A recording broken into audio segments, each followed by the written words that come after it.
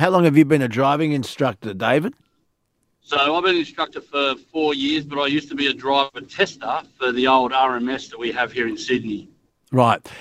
In your opinion, what's the main cause of concern with P-platers on our roads? I think the main concern is that they basically have this feeling of being invincible, pretty much.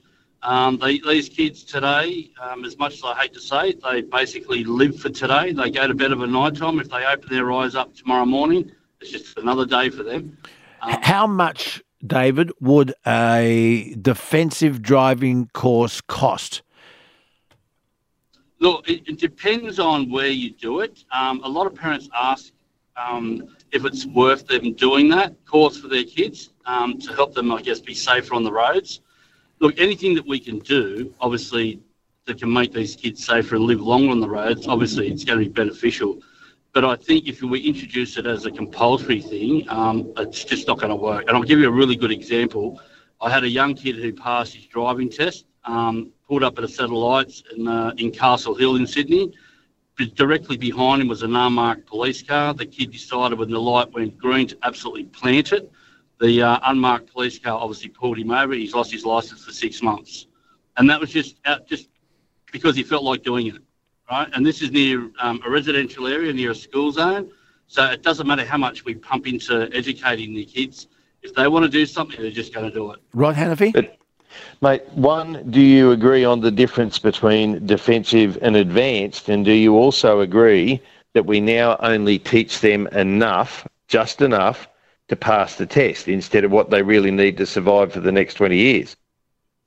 Look, the biggest issue that we've got is that unlike anything else that we do in life, if you want to go and work in a gaming lounge and serve alcohol or deal with the gaming side of a pub, every 2 to 5 years you've got to be recredited to maintain that certificate of competency.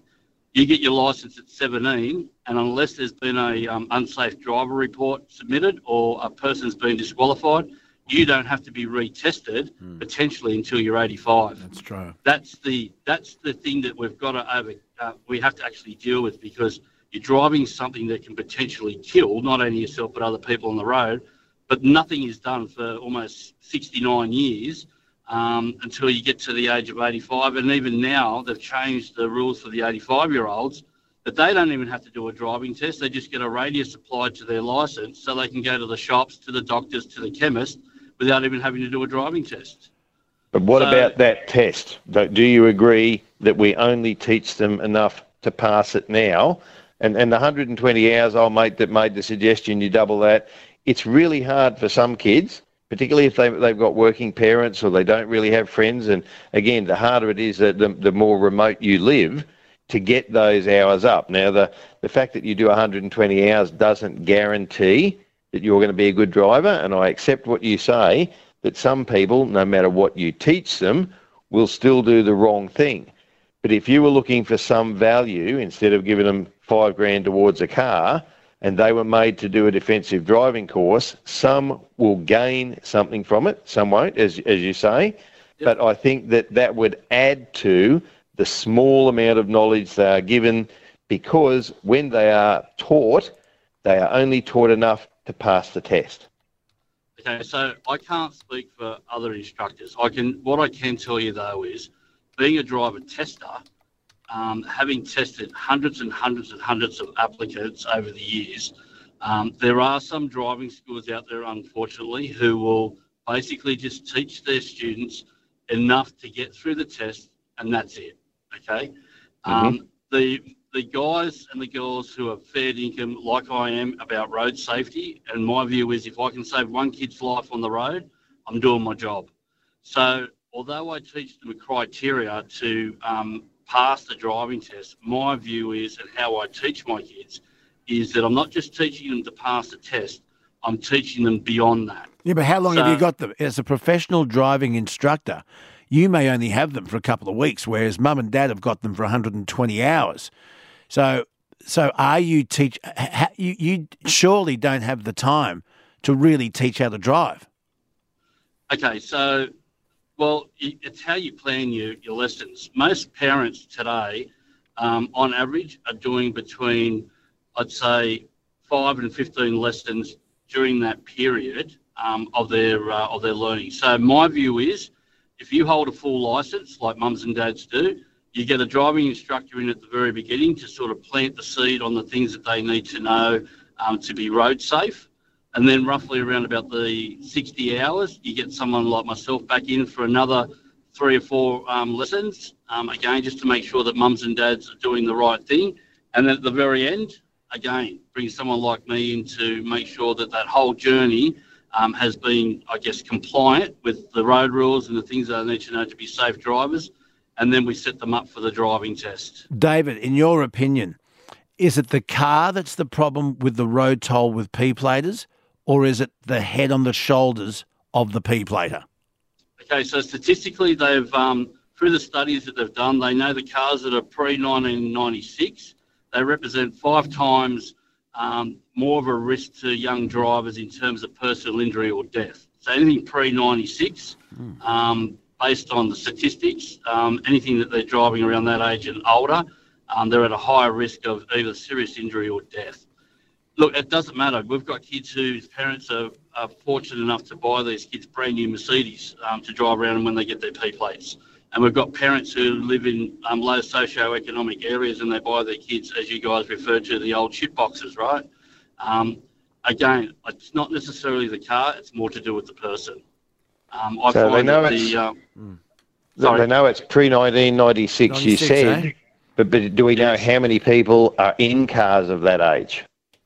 Statistically, we don't. All we know is that based on the crash data that's been released, which basically formed the reason why they kicked off this Keys to Drive program, we just know statistically that anything pre-1996, kids that are involved in motor vehicle accidents represented overall the highest portion of people seriously injured or killed on our roads. Yep. Now, they've introduced changes like obviously the restrictions on how many people they can have in the car at night time, the zero alcohol, the speed restrictions and all that sort of stuff. But at the end of the day, it's just going to come down to the individuals. We've got kids out there who are super responsible, and we've got kids out there, like I said earlier, who just basically live for today, get through today, and as much as they can creep in today, happy days, and then tomorrow they wake up and they're back at it again. All right. And having you come along, you might be the right bloke for some, and others would want someone different, but it is another cost. And if they can get away without that cost, and of course they can't guarantee that you're going to be the instructor, and you've already said not everyone's the same. So there may be some combination in between that the instructors have to include, something about road safety in it, and that's not there at the moment either, is it? Let me just throw this into the mix, Rod and David. We talk often on this program about how every child in Australia should learn to swim, and swimming lessons should be subsidised at school. Should driving lessons from a professional, I'm asking both David and Rod this, should professional driving lessons, or at least 2 lessons for every P-plater, be subsidised? Yeah, look, I think the anything that the government can do to, like I said, to help these families, and look, you've got to look at the moment the way our economy is in terms of what people would prefer to spend their money on, right? So most families will, like I said, get on average between 5 and 15 lessons in 20 hours. Now, the reason that a lot of them get 10 hours of professional instruction is because it equates to 30 hours in their logbook. So they're automatically accelerated by an additional 20 hours because they've done 10 hours with an instructor. So if they can make it compulsory that that they have to do, it's compulsory that they have to do lessons with an instructor as part of their package, they will benefit from that, whereas opposed to some families, unfortunately, can't afford to do it. That's right. Some families can't. That's right. So that's why I'm saying, so maybe you means test it, because I think it'd be a good idea for every P-plater to have had a professional lesson. But here's the thing you've got to look out for, Rod and David. As soon as you subsidise something, you get a whole bunch of cowboys come into the industry who are suddenly experts, and we saw that with pink bats.